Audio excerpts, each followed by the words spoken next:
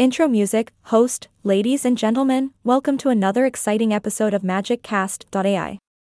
I'm your host, and I'm here to take you on a journey through time and history. Today, we dive deep into the tumultuous era of World War II. Buckle up, because we're about to embark on a wild ride. Music fades, host. Before we dive into the nitty-gritty of World War II, let's lay down some groundwork. You see, the devastation of the Great War left Europe in disarray, like a teenager's bedroom after a wild party. It was a mess. And out of that mess, World War II sprouted like a weed in a neglected garden. Host, now, one of the key players in this global drama was our good old friend Adolf Hitler. Yes, the guy with the funny mustache and the bad attitude. After gaining power in Germany in 1933, he quickly consolidated his power and called himself the Führer. Quite the humble title, don't you think? Host, Hitler wasn't content with just Germany though. Oh no. He wanted the whole enchilada.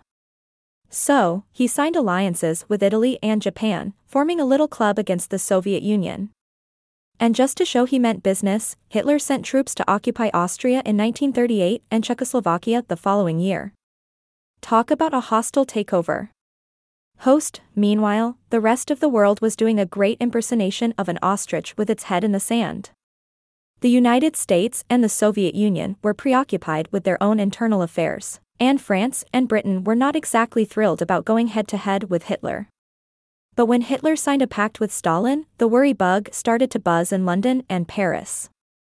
Host, you see, this pact meant that Hitler wouldn't face a two-front war when he invaded Poland, and he had the Soviet Union's assistance in conquering and dividing the nation.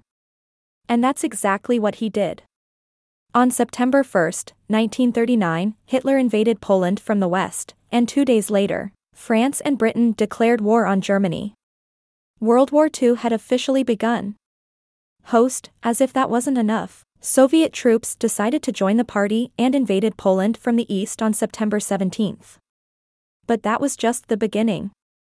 Hitler had big plans, and they didn't stop with Poland or even Europe for that matter.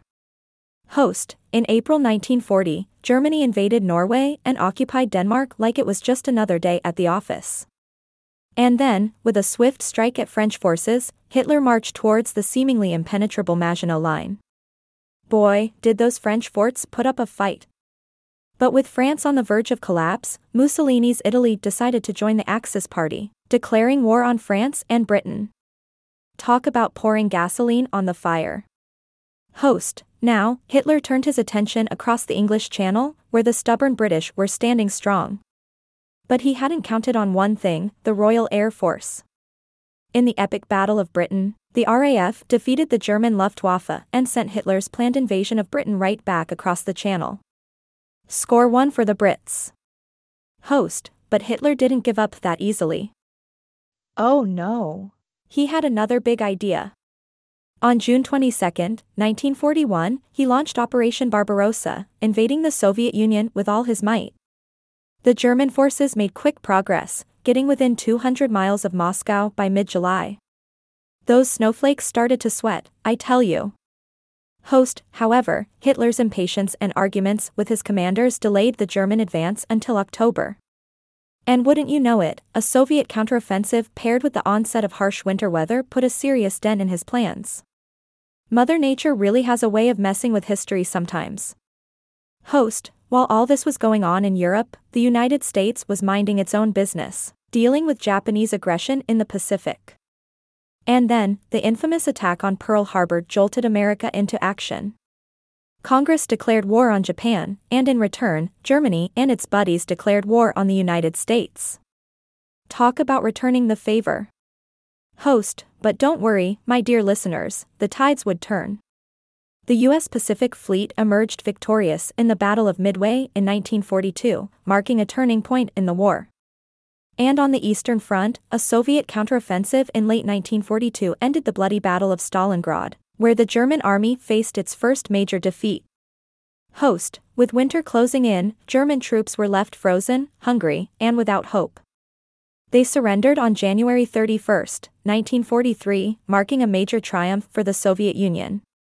And from there, it was all downhill for Hitler and his pals. Host, But let's not forget the countless lives lost during this dark period of human history. World War II claimed the lives of 60 to 80 million people, including 6 million Jews in the Holocaust.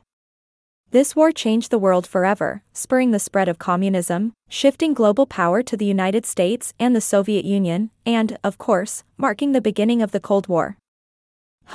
Well, my friends, that's all the time we have for today's magical history lesson. Join us next time as we explore more captivating moments from the annals of time. Until then, stay curious, stay magical, and stay away from any guys with funny mustaches. Outro music, host, this was MagicCast.ai. Until next time, folks. Music fades.